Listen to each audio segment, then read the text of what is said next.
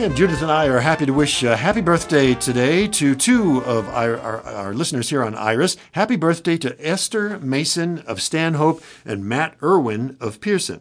Again, happy birthday, Esther Mason of Stanhope and Matt Irwin of Pearson. A couple of celebrity birthdays to tell you about, more than a couple, just a few. Lyricist Tim Rice is 79. Comedian Tracy Morgan of 30 Rock is 55. And country singer Miranda Lambert is 40 years old. So if today's your birthday and you did not hear your name, give us a call here at IRIS, the Iowa Radio Reading Information Service. You can give us a call at 515-243-6833 so we can get you on our list.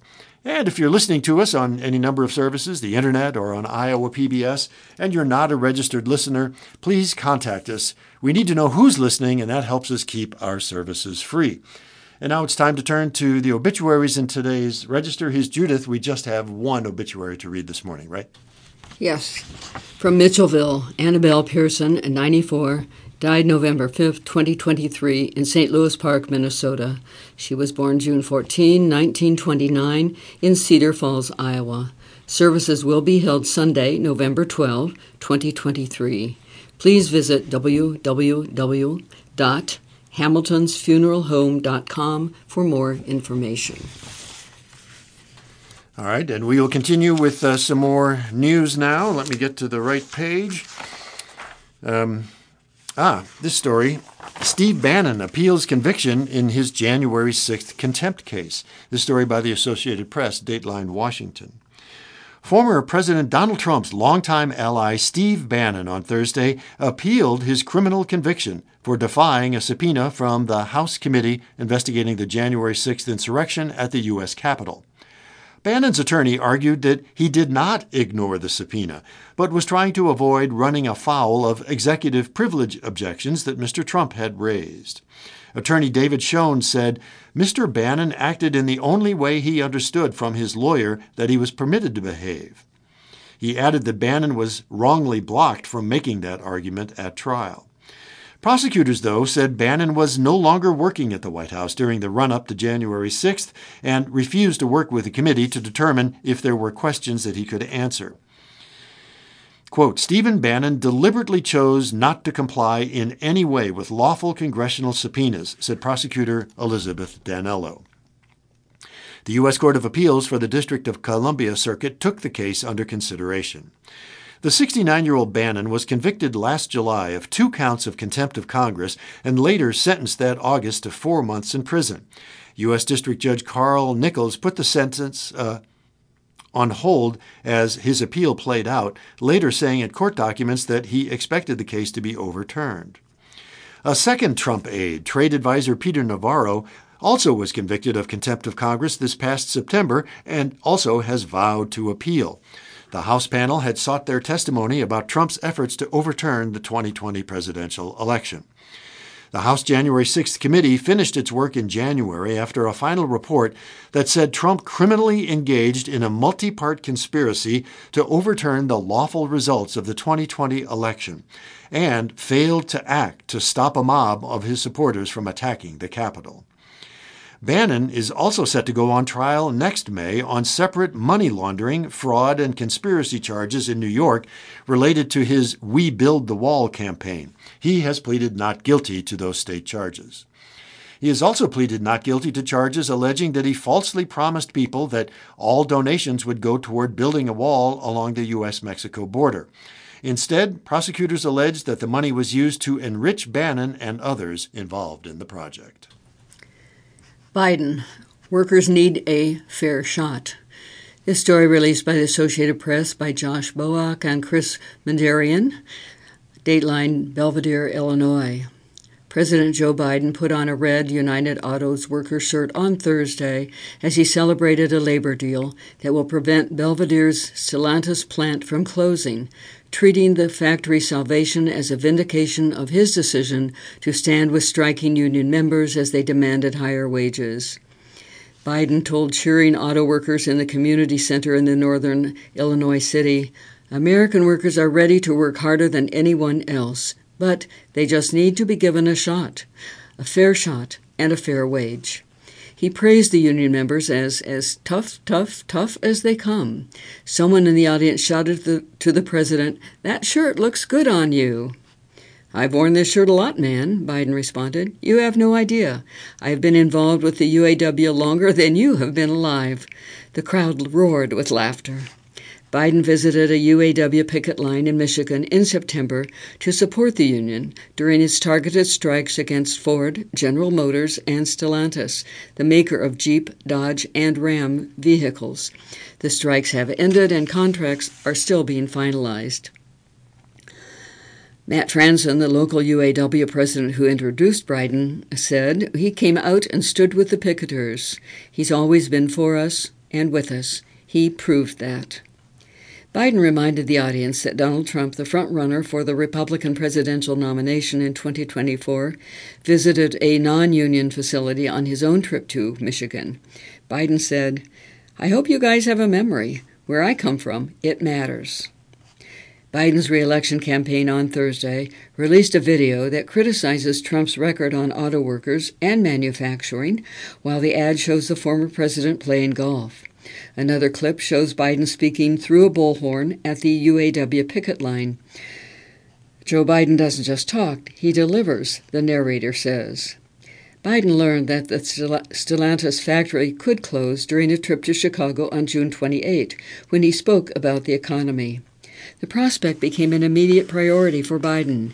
He ordered up an economic analysis and spoke to company officials about the plant, according to White House officials.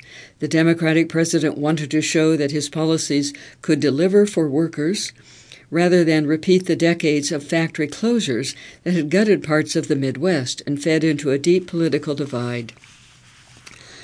Jen O'Malley Dillon, White House Deputy Chief of Staff, said, "The reopening goes to the heart of who he and how he has led." Stellantis agreed to hire back 1,200 employees to build pickup trucks and to add 1,300 more workers for a battery factory. The resolution of the strike was an early victory for what Biden says is a worker-centered economy. But the success of the factory and of the tentative contract with workers will ultimately hinge on the ability of automakers to keep generating profits as they shift toward electric vehicles in a competitive market. Many voters still feel dour about the overall economy, and there is an open question as to whether the UAW contract and signs of wages outpacing inflation can change their views. In polls, U.S. adults have consistently given Biden low marks on the economy after a burst of inflation as the pandemic began to recede. O'Malley Dillon said the UAW contracts and the auto plant reopening reflect a larger focus on workers by the president. Unionized nurses, truck drivers, and others have also negotiated to receive pay raises by pushing their employers to recognize the value of their work. On Wednesday, Hollywood actors joined scriptwriters by achieving a tentative contract agreement after a prolonged strike. It reflects a broader trend over the past year that was made possible in part by a strong job market, as the unemployment rate is at a healthy 3.9%. Labor unions tend to be reliable supporters of Democrats, but by speaking at factories and union halls, Biden is also trying to reach disaffected blue-collar voters who found a voice in Trump. Biden argues that innovations within the auto sector, such as EVs, should not lead to layoffs and factory closures. Trump has said that the rise of EVs backed by the Biden administration will cost factory job losses. He has suggested that the work will migrate to China and the United States should stick with gasoline-powered vehicles, even though the emissions worsen climate change. Biden has a slightly better record on auto industry jobs than Trump. During Trump's presidency, the number of manufacturing jobs in the sector peaked a little more than 1 million in early 2019 and then began to decline, according to the Bureau of Labor Statistics. There are nearly 1.1 million auto manufacturing jobs under Biden. The electric vehicle shift does carry a risk for automakers. Sales have started to slow amid concerns about recharging and the expensive prices of the vehicles, despite tax incentives designed to improve affordability. On Thursday, Biden met with UAW President Shawn Fain and Governor J.B. Pritzker, Democrat of Illinois. The president also headlined a fundraiser for his re-election campaign later Thursday. During the nearly 45-day strike that hit the automakers, the White House chose to talk to all parties while letting the UAW execute its strategy of targeted work stoppages. Biden took the step of joining workers on the picket line, a presidential first. In calls that White House officials had with Stellantis, the company was never pressured to open the Belvidere factory, but Biden raised the matter. His choice to sympathize with workers as the strike escalated carried some political risk, as high interest rates on auto loans and inflation coming out of the pandemic have become points of criticism by Republican lawmakers. The contracts, if approved by 146,000 union members in the coming weeks, would dramatically raise pay for auto workers. They would get pay increases and cost of living adjustments that would translate into a 33% wage gain. Top assembly plant workers would earn roughly $42 per hour. And here's an update on the situation in Israel and Palestine. An expanding tide flees North Gaza. Civilians also shelter at a hospital as Israel and Hamas battle in the city. The story by the Associated Press. Crowds of Palestinian families stretching as far as the eye could see walked out of Gaza City and surrounding areas toward the south on Thursday to escape Israeli airstrikes and ground troops battling Hamas militants in dense urban battlegrounds. Others joined tens of thousands taking shelter at the city's biggest hospital not far from the fighting. Gaza's largest city is the focus of Israel's campaign to crush Hamas, following its deadly October 7th incursion, and the Israeli military says Hamas's main command center is located in and under the Shifa hospital complex. The militant group and hospital staff deny that claim, saying the military is creating a pretext to strike it. Growing numbers of people have been living in and around the hospital complex, hoping that it will be safer than their homes or UN shelters in the north, several of which have been hit repeatedly. Israeli troops were around 2 miles from the hospital, according to its director. The accelerating exodus to the south came as Israel agreed to a 4-hour humanitarian pause each day and to open a second route for people to flee the north. Asked about the agreement in a Fox News interview that aired on Thursday, Israeli Prime Minister Benjamin Netanyahu replied that the fighting continues against the Hamas enemy, the Hamas terrorists, but in specific locations for a given period, a few hours here, a few hours there, we want to facilitate a safe passage of civilians away from the zone of fighting, and we're doing that. Meanwhile, Western and Arab officials gathered in Paris on Thursday to discuss ways of providing more aid to civilians in Gaza. Separately, mediators worked on a possible deal for a 3-day ceasefire in exchange for the release of around a dozen hostages held by Hamas. That's according to 2 Egyptian officials, a United Nations official, and a Western diplomat.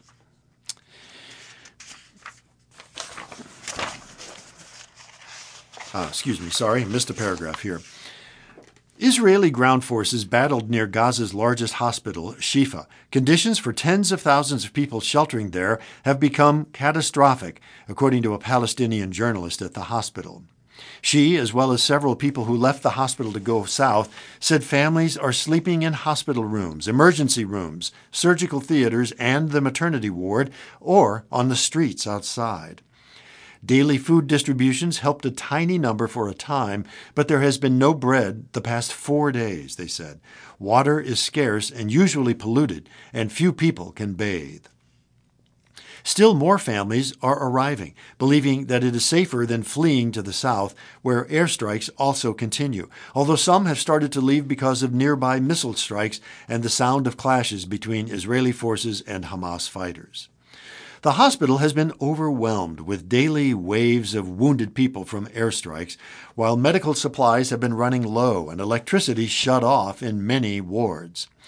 The UN delivered 2 truckloads of supplies Wednesday night, the second delivery since the war began, enough to last a few hours, the director said. The director, Mohammed Abu Salmiya, told the Associated Press on Thursday, "The conditions here are disastrous in every sense of the word. We're short on medicine and equipment, and the doctors and nurses are exhausted. We're unable to do much for the patients." International journalists who entered the north on a tour led by Israeli military on Wednesday saw heavily damaged buildings, fields of rubble, and toppled trees along the Mediterranean shoreline. More than two-thirds of Gaza's population of 2.3 million people have fled their homes since the war began, with hundreds of thousands heeding Israeli orders to flee to the southern part of the enclave. But the conditions there are also dire. Israel has continued to strike what it says are militant targets in the south, but often crushing homes with families trapped inside. Aid deliveries into Gaza from Egypt have reached an average of 100 trucks a day, according to the U.S. humanitarian envoy for the war, David Satterfield. Relief workers say that is still far below what's needed. The exodus from Gaza City and surrounding areas in the north has picked up in recent days. The United Nations said 50,000 people fled south on Gaza's main highway on Wednesday. Similar-sized crowds streamed out on Thursday, according to an Associated Press reporter on the scene, as they arrived out of the northern zone. Shots rang out in the distance, and smoke rose from blocks away as families made their way on foot with only what they could carry. Others rode on horse-drawn carts. One, a 28-year-old man, pointing to the possessions tied to his body, said, "I'm carrying my house on my back." He had been walking for 3 hours. He said, "We've been expelled. We've been put through a catastrophe. I don't know where my people are, and I don't know what's coming for us." His use of the Arabic word Nakba, which literally means catastrophe, is a reference to the expulsion or flight of about 700,000 Palestinians from their homes in what is now Israel during the 1948 war around Israel's creation. More than half of Gaza's residents are refugees from that war or their descendants. The Hamas-run Interior Ministry, which has urged Palestinians to stay in their homes, has told news outlets not to circulate footage of people fleeing. A month of relentless bombardment in Gaza since the Hamas attack has killed more than 10,800 Palestinians, nearly two-thirds of them women and minors, according to the Hamas Health Ministry. More than 2,300 others are believed to have been buried by strikes that in some cases have been demolishing entire city blocks. Israeli officials say thousands of Palestinian militants have been killed and blame civilian deaths on Hamas, accusing it of operating in residential areas and using Palestinian civilians as human shields. Hamas has denied this. Gaza's health ministry does not distinguish between civilians and combatants in its casualty reports. More than 1,400 people have died in Israel since the start of the war, most of them civilians killed by Hamas militants during their initial incursion on October 7th. Israel says 32 of its soldiers have been killed in Gaza since the ground offensive began. Palestinian militants have continued to fire rockets into Israel, and some 250,000 Israelis have been forced to evacuate from communities near Gaza and along the northern border with Lebanon, where Israeli forces and Hezbollah militants have traded fire repeatedly. A drone exploded in the yard of a house in Israel's Red Sea city of Eilat, E-I-L-A-T, causing no injuries, and a long-range surface-to-surface missile, whose source was under investigation, was intercepted before entering Israeli airspace, according to the Israeli military. Yemen's Houthi rebels said they fired a batch of missiles at Israel on Thursday, including toward Eilat, at least the fifth time the Iranian-backed force has tried to strike Israel. In the occupied West Bank, Israeli forces carried out its most intense raid in decades, storming the city of Jenin before dawn, sparking battles with Palestinian fighters that lasted into the afternoon and included an Israeli drone strike. At least 13 Palestinians were killed in the fighting, the Palestinian Health Ministry said, and Hamas acknowledged that 9 of them were its fighters. The Israeli military put the number of militants killed at 10. And from page 6 of the Des Moines Register's front section. 5 GOP hopefuls strive to stand out. This story by Philip M. Bailey and Joey Garrison of USA Today. Much has changed since Republicans looking to be president last gathered, particularly the number of candidates, 5, on the debate stage after former Vice President Mike Pence dropped out and other White House hopefuls, such as North Dakota Governor Doug Burgum, failed to make the cut. One big issue since the last GOP primary debate has been a string of losses this week at the ballot box. We have become a party of losers, Ohio entrepreneur Vivek Ramaswamy said Wednesday in the Miami debate. One thing, however, has not changed: Donald Trump's massive polling lead. The former president again skipped a primary joust and held a separate rally at the same time. Rivals Rip Trump bemoan losses. From the outset of the primary race, Republican challengers to Trump have struggled to articulate their case against him, but on Wednesday they sharpened their attacks. Florida Governor Ron DeSantis brought up the poor showing in Tuesday's elections. The GOP failed to win the governor's race in Kentucky, lost control of the Virginia legislature, and got walloped on abortion rights in Ohio. DeSantis said of Trump, he said Republicans were going to get tired of winning. I'm sick of Republicans losing. Nikki Haley, who was Trump's ambassador to the United Nations, said Trump was the right president when he was elected in 2016, but GOP voters cannot live in the past. I don't think he's the right president now, she said, singling out billions in debt accumulated under his administration. GOP is fully behind Israel. All 5 Republicans gave full-throated defenses of Israel in its war against Hamas, while condemning rising anti-Semitism on college campuses and blaming college presidents for allowing it to fester. DeSantis said, I'm sick of hearing other people blame Israel just for defending itself.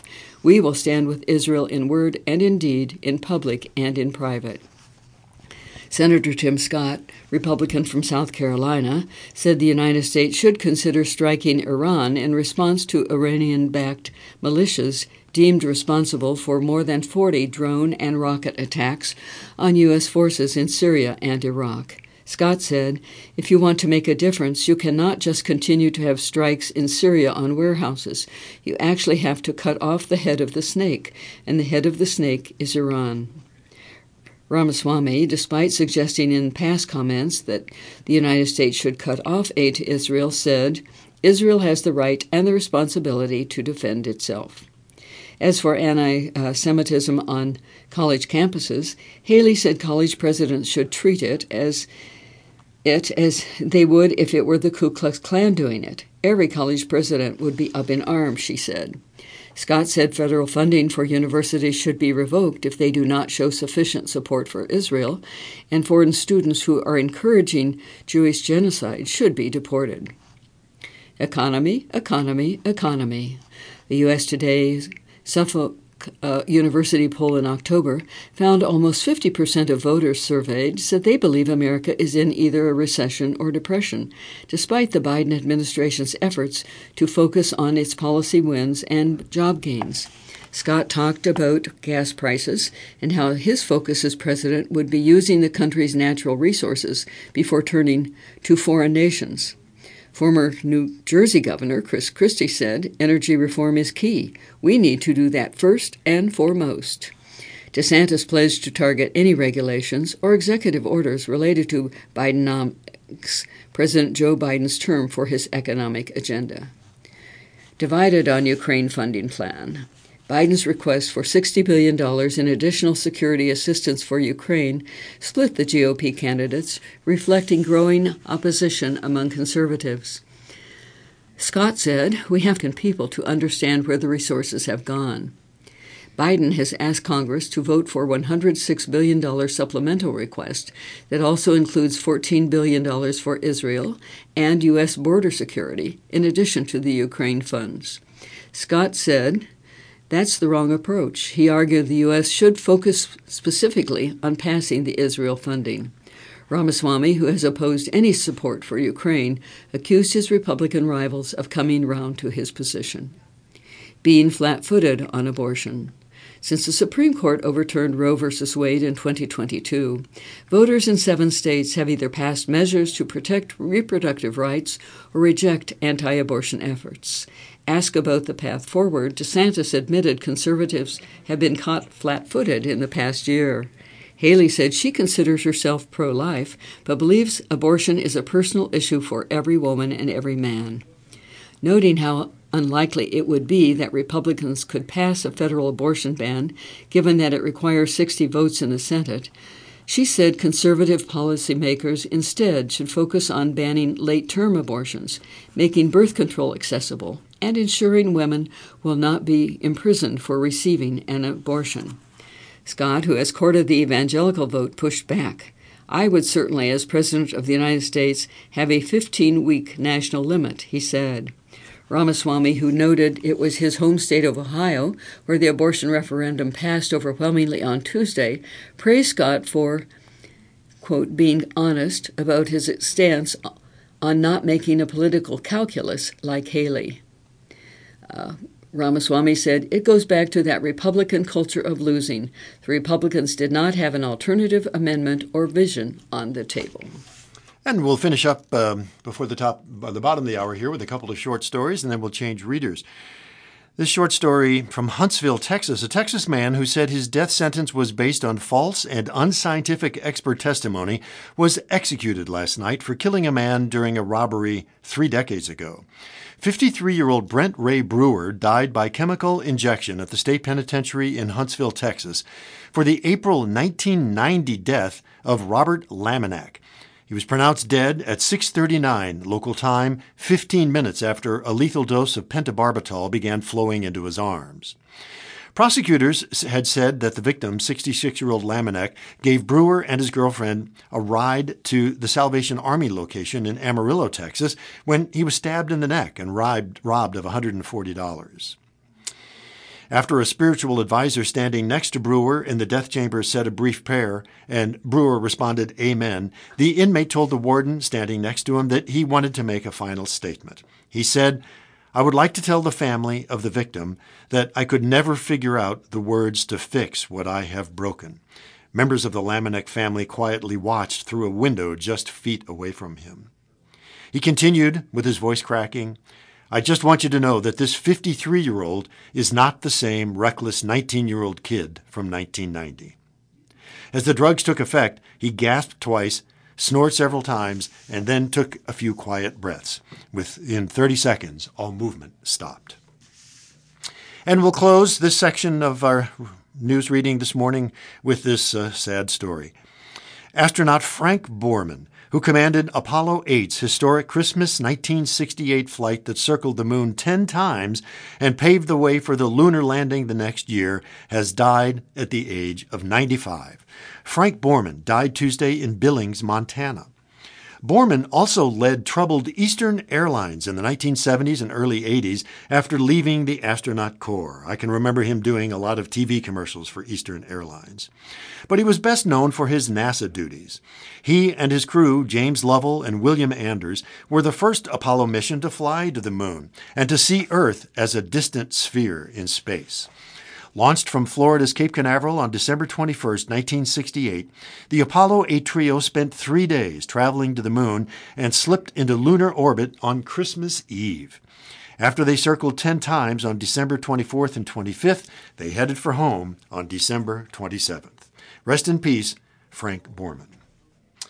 Well, we'll take a short break now to allow our next readers to get in place. It's been our pleasure to read for you. This is Dave Buzik, and I've been joined today by Judith Linden.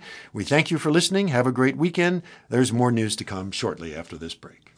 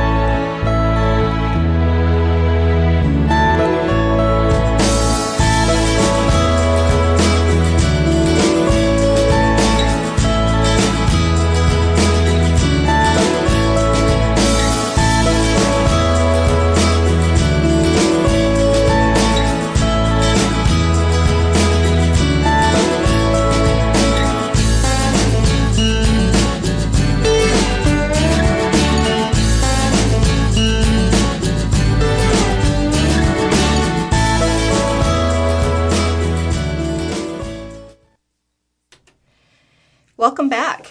Your new readers are Jim Hoffman and Lisa Horsch. We'll continue with articles from the Des Moines Register and USA Today. And here's Jim with the first of our opinions. Thank you, Lisa, and good morning, everyone. We'll start off with the opinion page of the USA Today paper. And I'm going to share an article by Chuck Hagel and Eileen Moore.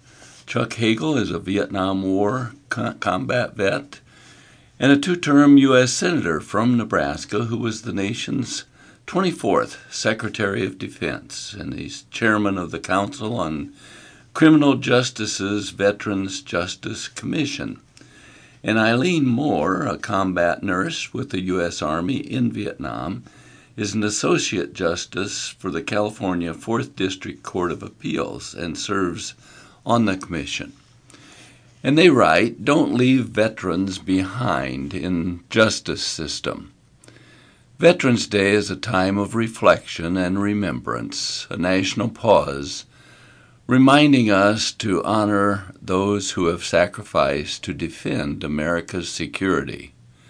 As veterans, we appreciate the gratitude, but we also call on our nation to confront a sobering reality. Far too often we are leaving our veterans behind, not on the battlefield, but within the confines of the criminal justice system. Each year, roughly 200,000 active duty service members leave the military. We expect them to resume their responsibilities to their families and communities, but we don't give them much help with that transition. One survey found that among veterans who had traumatic experiences, more than half feel inadequately prepared to return to civilian life. 61% had trouble paying bills in the first few years after they left the military. 42% had trouble getting medical care for themselves or their family when they got out of the military, and 4 in 10 reported challenges with alcohol or drug misuse. 40% of incarcerated veterans have post-traumatic stress disorder. While most veterans navigate such hardships successfully, many struggle with traumatic brain injury, homelessness, and criminality. Roughly 1 in 3 veterans report that they have been arrested at some point in their lives, compared with 1 in 5 non-veterans. And more than 180,000 veterans are incarcerated, accounting for nearly 8% of the state prison population and 5% of those in federal prisons. Underlying these numbers are the unique challenges, both visible and invisible, that veterans face upon returning to civilian life. Suffering from the strains of service, approximately 40% of incarcerated veterans have post-traumatic stress disorder, far exceeding the 6% prevalence of the disorder in the civilian population. Research consistently shows that PTSD increases the risk of violent conduct, criminal activity, and suicide, leading veterans to inflict harm upon themselves and the communities they once fought to protect. There's reason to believe these dangerous consequences will multiply. Due to recruiting difficulties and our nation's reliance on a smaller fighting force, today's veterans are more likely than previous generations of soldiers to have suffered childhood trauma before their service, experienced multiple deployments and combat exposure during their service, and faced homelessness following discharge. Each of these factors increases the possibility that military veterans will engage in violence or other criminal behavior. If you read the tea leaves, this means we're facing an elevated public safety risk as a generation of veterans begin their civilian lives following 2 wars and 2 decades of conflict. The time to act is now. Fortunately, recognition of this problem is spreading. Veteran treatment courts, modeled after drug and mental health courts, now provide veterans who break the law and are diagnosed with mental health and or substance abuse disorders with the opportunity to avoid incarceration if they commit to treatment and community supervision. Today, more than 600 VTCs operate across the country, but it's not nearly enough. Nearly 9 in 10 U.S. counties do not have an active veterans treatment court. Even when veterans live in a location with a treatment court, eligibility criteria, nearly half exclude veterans with any type of violent felony. For instance, restrict access. Moreover, there are no standards ensuring that treatment courts use best practices, leaving each operating in isolation to figure out what works. To supplement these courts and reduce the number of veterans behind bars, we must do more to ensure former service members receive treatment for the risk factors underlying their criminal behavior. Recently, a national panel on which we serve released a blueprint that does just that, encouraging states to expand opportunities for veterans to access community supervision instead of prison and provide them with targeted treatment. Support for U.S. troops here at home will save lives. The federal government should incentivize states to adopt these reforms, ensuring the soldiers we ask to protect our country get the support they need on the home front. Providing that support will save lives. Veterans suffering from issues like PTSD are not only more likely to engage in violence, but also are more likely to end up back in prison after any initial involvement with the justice system. Proper support can break this cycle. Given the strong link between justice system involvement and suicide among military veterans, support can also reduce the risk that veterans will take their own lives. The men and women who served our nation deserve our care, especially when they find themselves ensnared in the justice system due to problems stemming from their time in uniform. As we honor their service on Veterans Day, we must uphold the principles that guide us on the battlefield. We must never leave them behind. Thank you, Jim. GOP Democrats, take note. Swift could shake presidential race. This is written by E.J. Montini for the Arizona Republic. When news broke Monday that Gannett, which owns USA Today, the Arizona Republic, and many other newspapers and media outlets, hired a full-time reporter to cover singer-songwriter Taylor Swift, I knew what might be coming to a lot of us who work for the company, although, to be honest, I needed Google to catch some of the references.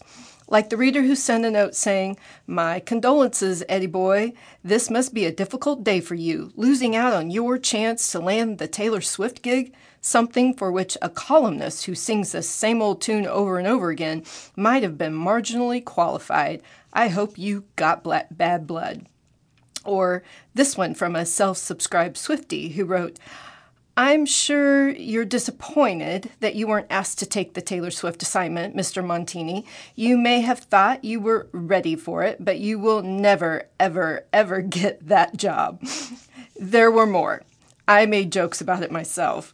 Remember how the media underestimated Trump in 2016?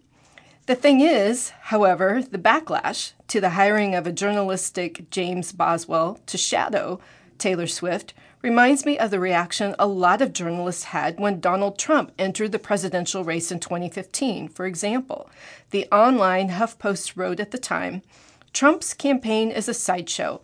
We won't take the bait. If you're interested in what the Donald has to say, you'll find it next to our stories on the Kardashians and The Bachelorette." And its editors were right. Trump's campaign was and still is a freakish variation on a campy reality show. But the other Republican candidates would have died for its ratings. And in 2023, they still would. Politicians in both parties bow to the power of the Swifties. Taylor Swift is much more talented, much more sophisticated, and has as much of a societal force, maybe more so. The day after she sat next to the mother of Kansas City Chiefs tight end Travis Kelce at a football game in September, Kelce's jersey sales shot up 400%. The game was the most watched NFL game that weekend, and the female audience in every age group suddenly rose significantly. Last year, after there was a botched presale of tickets to Swift's concert tour, the outrage of her fans led to a hearing in the U.S. Senate where both Republicans and Democrats praised her and her followers.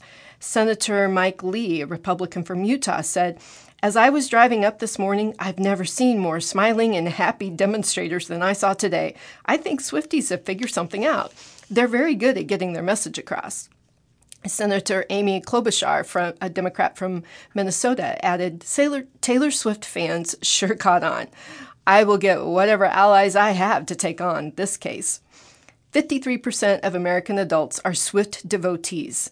And who are these fans? A survey this morning by Morning Consult said 53% of American adults are Swift devotees. There are almost as many men as women, almost as many Republicans and independents as Democrats, and they include baby boomers, millennials, Gen Xers, and young adults from Gen Z. In other words, a constituency that could make or break a national political campaign. Think about it. Nearly every news operation in the United States and the world expended a wildly inordinate amount of resources to provide ongoing daily coverage of Swift's flirtation with a football player. Imagine what the Swifties would do, if she publicly and wholeheartedly endorsed a presidential candidate. These are strange times, I'll admit, but saying Taylor Swift could not swing the outcome of the presidential election if she was determined to do so is like saying in 2015 that Donald Trump is a sideshow.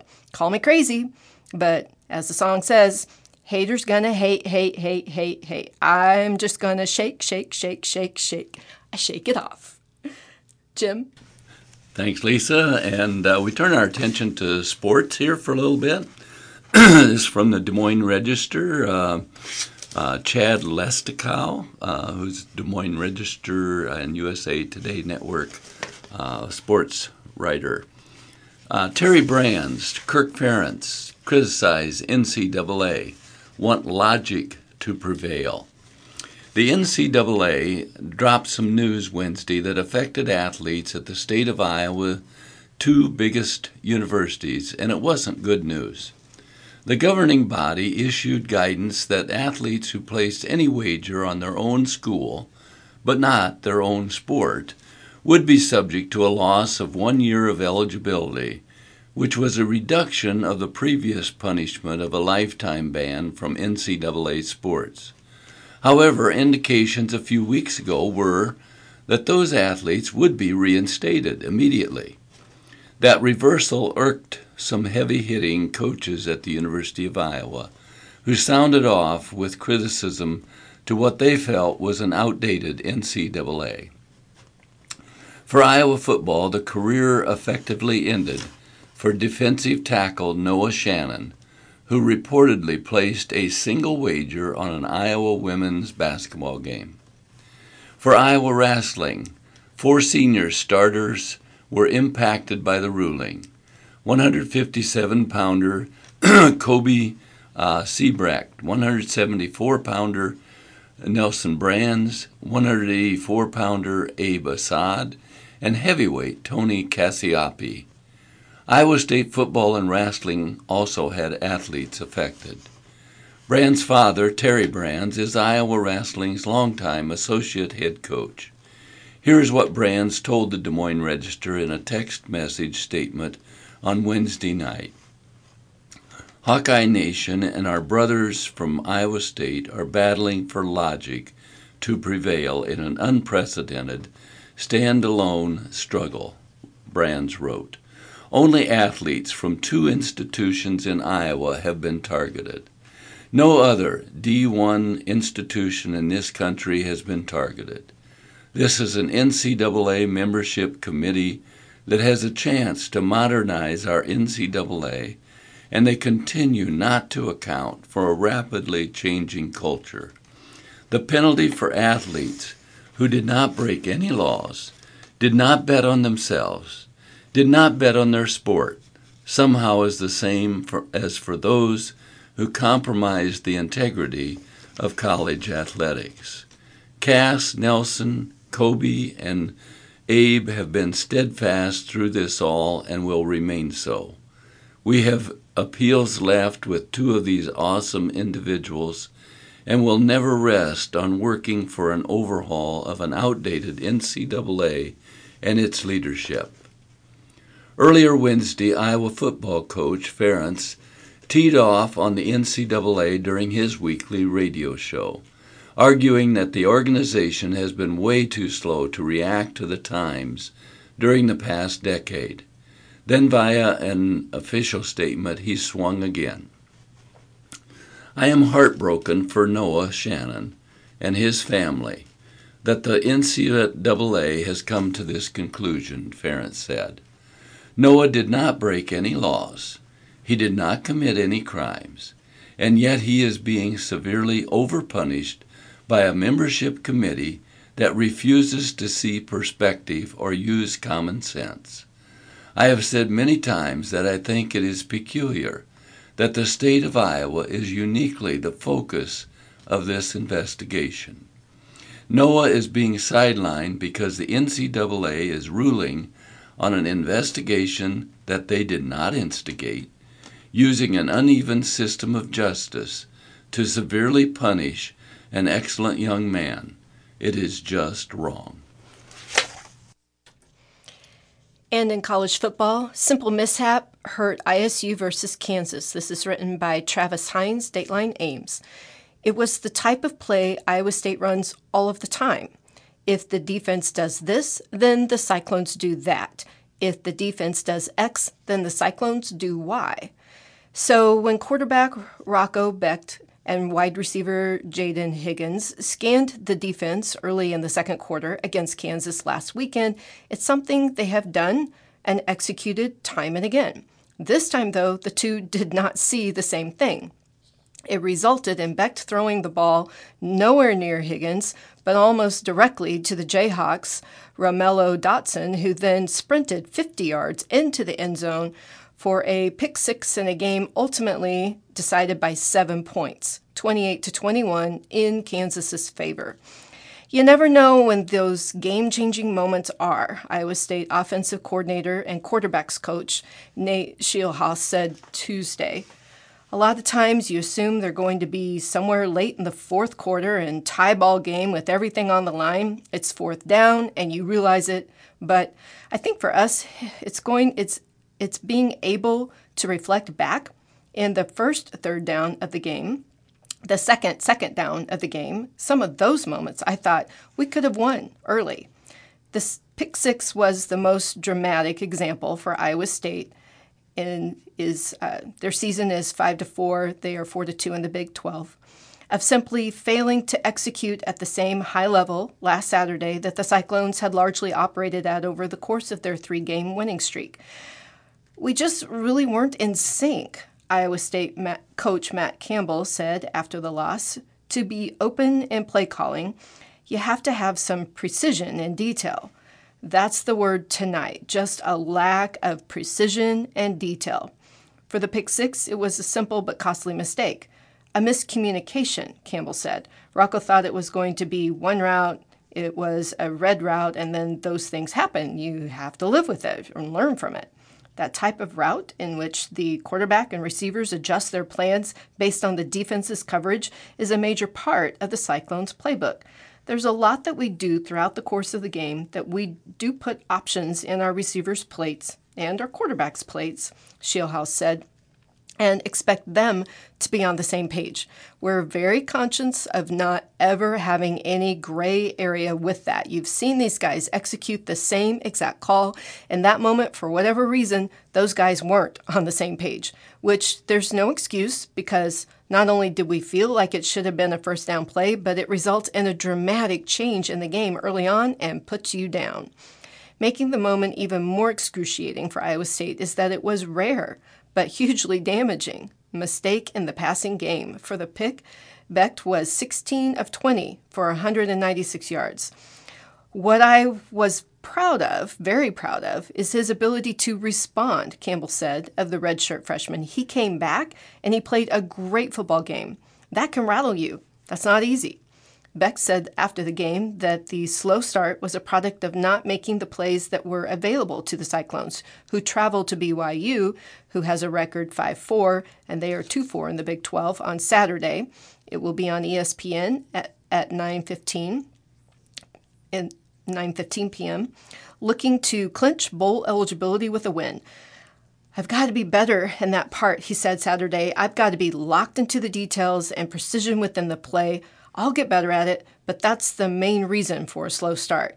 We had stuff that was there, and we just couldn't execute in some areas. Jim? Thanks, Lisa. And we have time here to recognize the Register's Athletes of the Week.